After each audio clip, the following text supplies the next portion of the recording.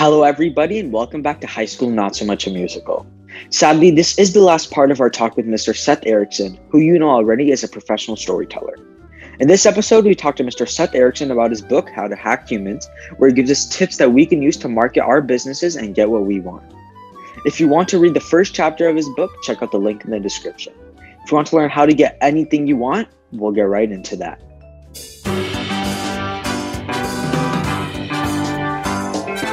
This is High School Not So Much a Musical, a podcast that takes you on a ride through the peaks and valleys of a high school journey. Here are your presenters, Nitin Jaladanki and Ayush Agarwal. Okay, so I think we're gonna do something that we've never done before. We're probably gonna have a part 3 episode to this, like the Lord of the Rings trilogy. But yeah, so basically what you're saying is that the mission, like, and the vision, like, they're completely different. So like the vision of a company will be what its overall goal, right? So for example, Nitin's thing is to bring affordable drone kits to teenagers so that they can start to build, code, fly drones, right? And then the mission is what specifically you're going to do to reach those goals.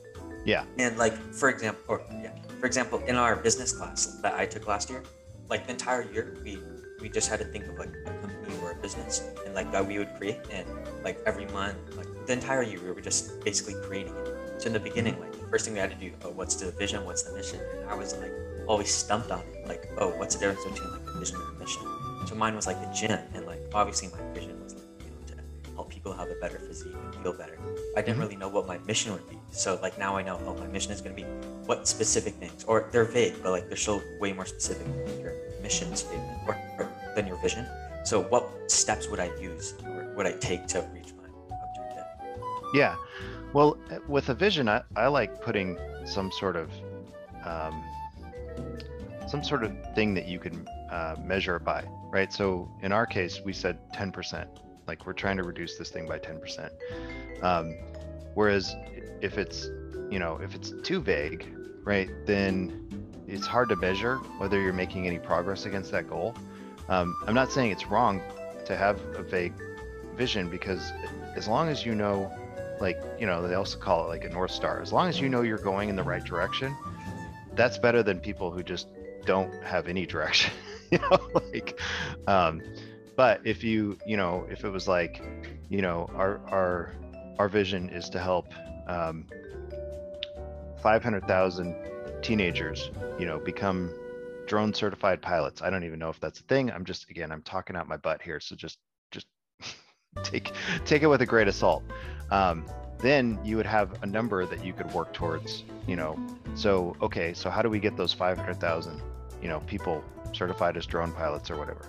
Well, we need to make a really affordable drone thing, right? Like, we need to provide education, right, on this topic. We need to teach people how to fly their drones. We need to, maybe write a book about drone flying. And, you know what I mean? Like, there's a lot of stuff. Like, there's almost an infinite amount of stuff that you could do. Some of it will work, some of it won't. But like I said, at least if you have some sort of a number or something that you can kind of pin that to, then you can work backwards from it. And it's the same thing with like, well, you guys probably know OKRs, right? What is our goal? To win the Super Bowl. Okay, how are we going to win the Super Bowl? Well, we need to win more games. Okay, how are we going to win more games? Well, we need to get a really good quarterback. We need a good defensive line. We need this thing, this thing, this thing. How are we going to get those people? Well, we need this budget, or we need to trade these people, right? Like, it all kind of flows backwards from knowing where you want to be, right? Like, and I gave the same kind of example of the flight. Well, those could all be, the OKRs, the objectives and key results that you need to get to that place. So that's how I see it, and that's how I see it working well in companies that know where they're going. Whereas I, see other companies, like, honestly, I had a meeting with a city here in Texas, and they were like, here's our vision statement. And I was like, okay, hit me with it. And they said, we want to be a place where people can eat, play, and shop. was like, what? Like that's something anybody and everybody wants, right? Like I want to go to a city and not be able to eat food, right? Like nobody's asking for that, people. like I'm like, that is the most vanilla, like non whatever vision you could ever come up with. I said, okay. I was like, just let me throw something out here for you. And they said, okay, hit us. And I said, what if you became Texas's premier foodie destination? I said, what would that look like? Well, that would mean that you would want to start bringing in more restaurants. Maybe you would want to set up a culinary school here. Maybe you want to bring in manufacturing for companies that make cooking items, right? And offer, benefits. Maybe the Chamber of Commerce wants to, to lead the charge to get those new businesses. Maybe you want to set up a food incubator. We actually have that in Dallas. I don't know if you guys have ever heard of that, but there's a building. It's got 6 or 8 stalls that are full-size restaurants, and those restaurants, they pick people, they seed fund them, they let them run their restaurant, and if their restaurant succeeds, then they fund them, and they leave that area and they go move into a full space. I was like, we could do that here. We have the technology, people. Afterwards, like 3 or 4 different people came up to me and they were like, that was an amazing thing. I could totally see us doing it. Great. Give me a call. Let's talk about it. Never heard from him again. You know why? Because the people leading the meeting were really stuck on, we want to create a city that's, safe and fun and shopping, and I was like, yeah, you and 50 other cities in Texas and every other state, so anyway, I just to give you an example of how defining a clear vision makes it easier to again work backwards from that place and come up with something a little better of a game plan. So I kind of wanted to shift gears a bit and talk a little bit more about your book, specifically the structure of it, because I feel like even just the structure of the book and the way you kind of like arrange the chapters and have each chapter have a song go along with it. You read the book and simultaneously listen to the songs. I think that's really cool and unique, and it kind of brings out your movie fan personality. So if you could talk a little bit about your decision-making process, how you kind of came up with the structure of the book with regards to adding the songs in there, and how you made each song capture essentially the feel of the book, or each song capture the feel of each specific chapter where it was located. I think that would be really interesting. Yeah, so I combined 2 things that I love. One is movies, and in my head I was like, if a movie can have a soundtrack, why can't a book? It's like the dodgeball saying, if you could dodge a wrench, you can dodge a ball, so I thought about it and I was like, well, how do I do that? Oh, I'll just make a playlist, and it was stupid simple. Now the next piece was like, okay, I need to find songs that kind of capture either the feel of this chapter or kind of relate to what I'm talking about in the chapter. And in my younger years, when I was 20, I was a rave DJ. So I fell in love with music, got exposed to a lot of different music, not just electronic music, but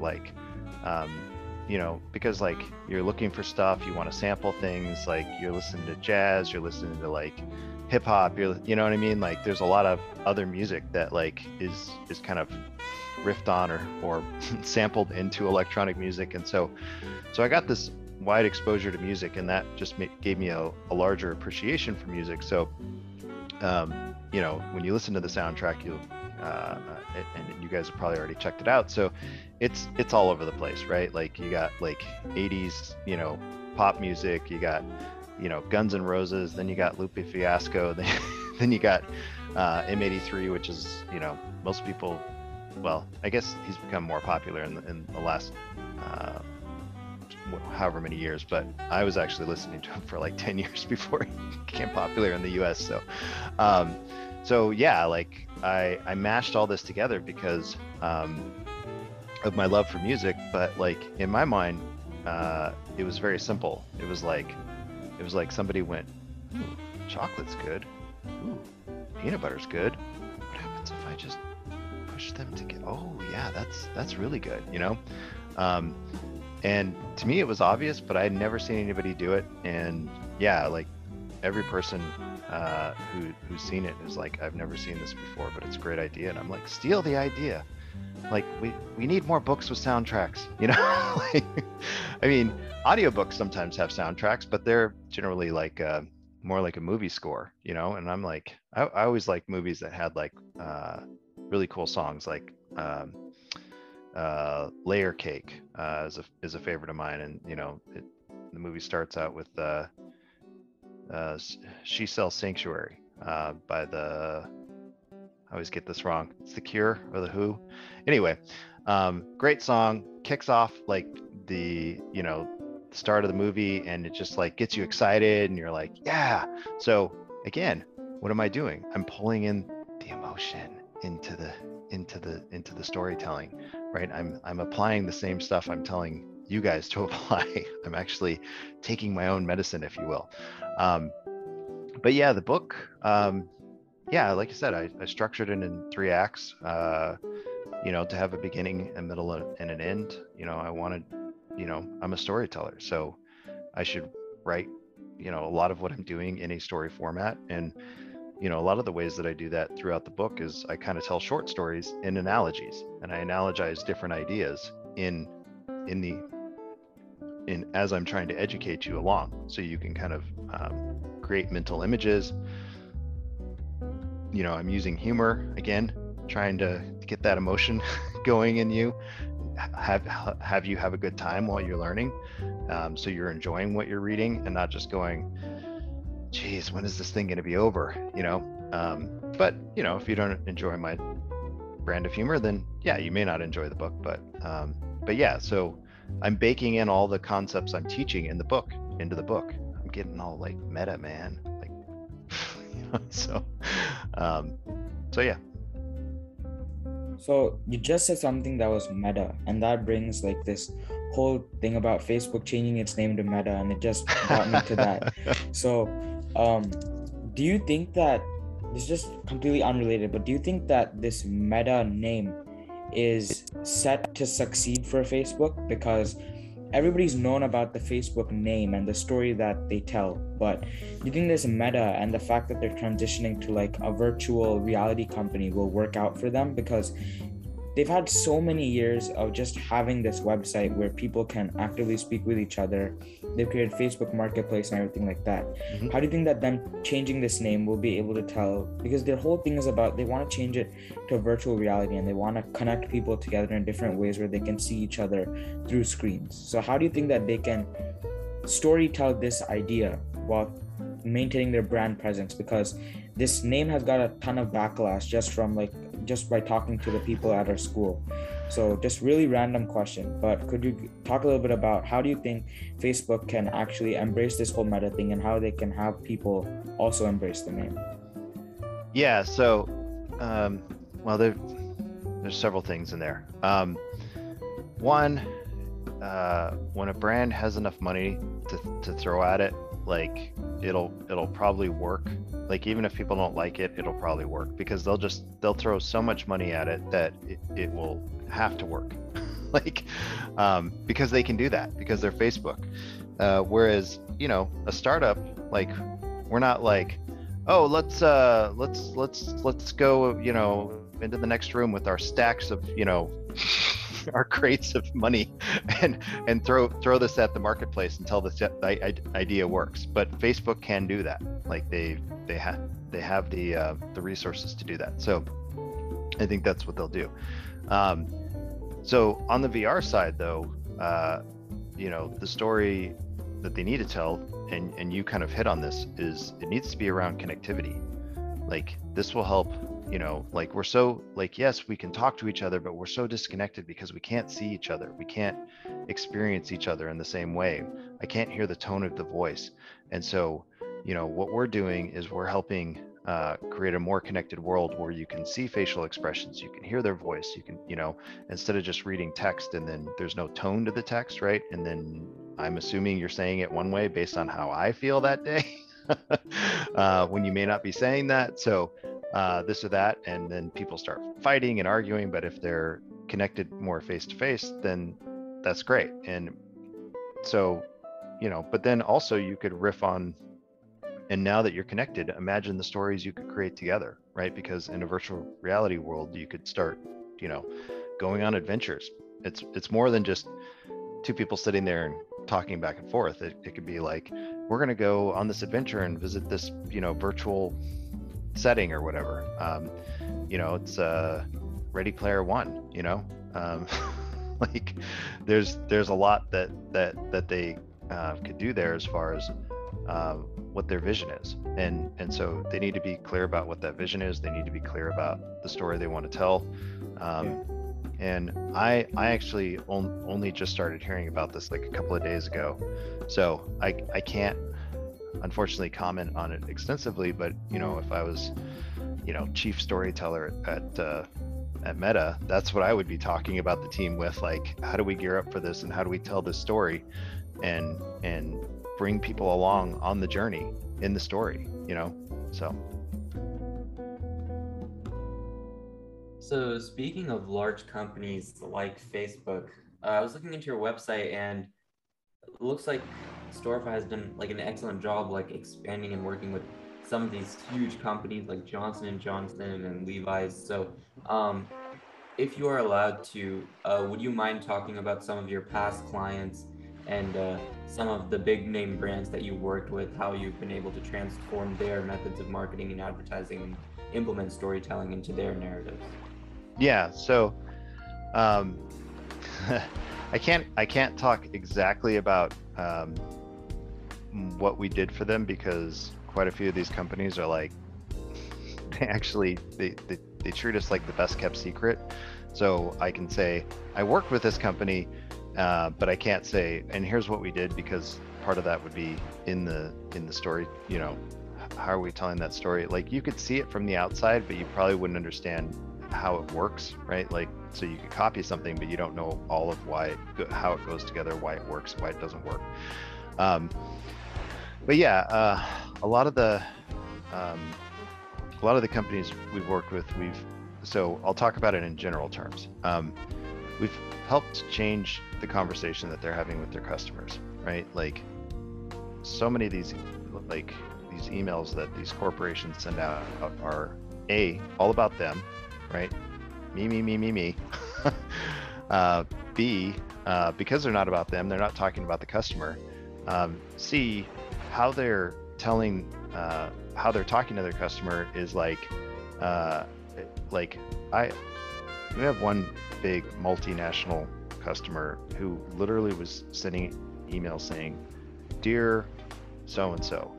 I'm like, who starts, like, that's like how you start a letter saying, "Dear so-and-so." Like, I was like, I asked him, I said, did the Pony Express like get into your email? Like, what the hell's going on here? Like just call them by their name or say, hi so-and-so. Like why are you saying dear? Like, that's how your grandmother writes, letters to you, because you won't use the email, because so that's some of the stuff that we've done. But also, we've kind of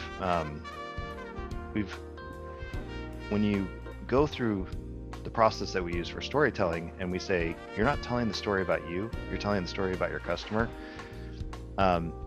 It gets your customer to go, oh, I really have to think about the customer and what they're going through and what their experience is, and actually stop and think about that and have empathy for them. Maybe fire a few mirror neurons along the way. And so, like, we'll go through the process and they'll start saying, oh, I think the customer has this problem. And I'm like, does the customer have that problem, or do you have that problem? Oh, sorry, we have that problem. Right. So what is the customer's problem? And it's like a process of like retraining their brains to think about not themselves, but the customer and their problem, and how do you communicate to them in a way that's going to make them go, I do have that problem, and it sounds like you understand me, and I like you because you understand me, and I want to buy from you because you understand me. You know what I mean? So I kind of talk about it in a generalized way, and I do that in the book as well because, like I said, I got like NDAs and all kinds of crazy stuff that like people just don't want me talking about it. But like I said, in the book I give you all the tools. I'm like, here's a lot of the stuff that we did for these guys, but I can't tell you how we crafted the story or what we did or why that story works for them, but I can tell you how you can create your own. So I'm not banned from doing that. So All right, so we're running short on time, and we're gonna ask like the final question now, and Okay. it's the staple of our podcast. And the last question we ask the person we bring on is always like the tips question. So this can be very big, or it can be centered about storytelling. But basically, if you could give any tips to high schoolers listening to this podcast, like what would it be? And it can be general, or it can be centered around what you do. yeah, well, obviously, I'm a storyteller, right? And so it's like, well, of course the storyteller is going to say, you should learn about storytelling, right? Because when you're a hammer, everything looks like a nail, right? Like, but it's true, and the reason I say that is because, like, and I said this before, and I've already given lots of tips, but at the end of the day, you have to deal with humans, and the way that humans, interact with one another is we communicate. So we make sounds with our mouth holes that go into other people's ears, or we write words down that they pick up with their eyes. That is all communication. And the most effective way to communicate is to give people information in a story. And so if you can learn that now, then you'll be a better communicator. You'll be a better speaker. You'll be a better pitcher, for pitching, your ideas. You'll be better at communicating thoughts and ideas in your relationships, whether it's family members or, a significant other. Like, all of that is just going to make you better as a human being, and it's going to make you better communicate with other humans. So that's my tip, even though it sounds like, well, yeah, of course you would say that, but it's true. And frankly, there's lots of science to back it up. So it's not just my opinion.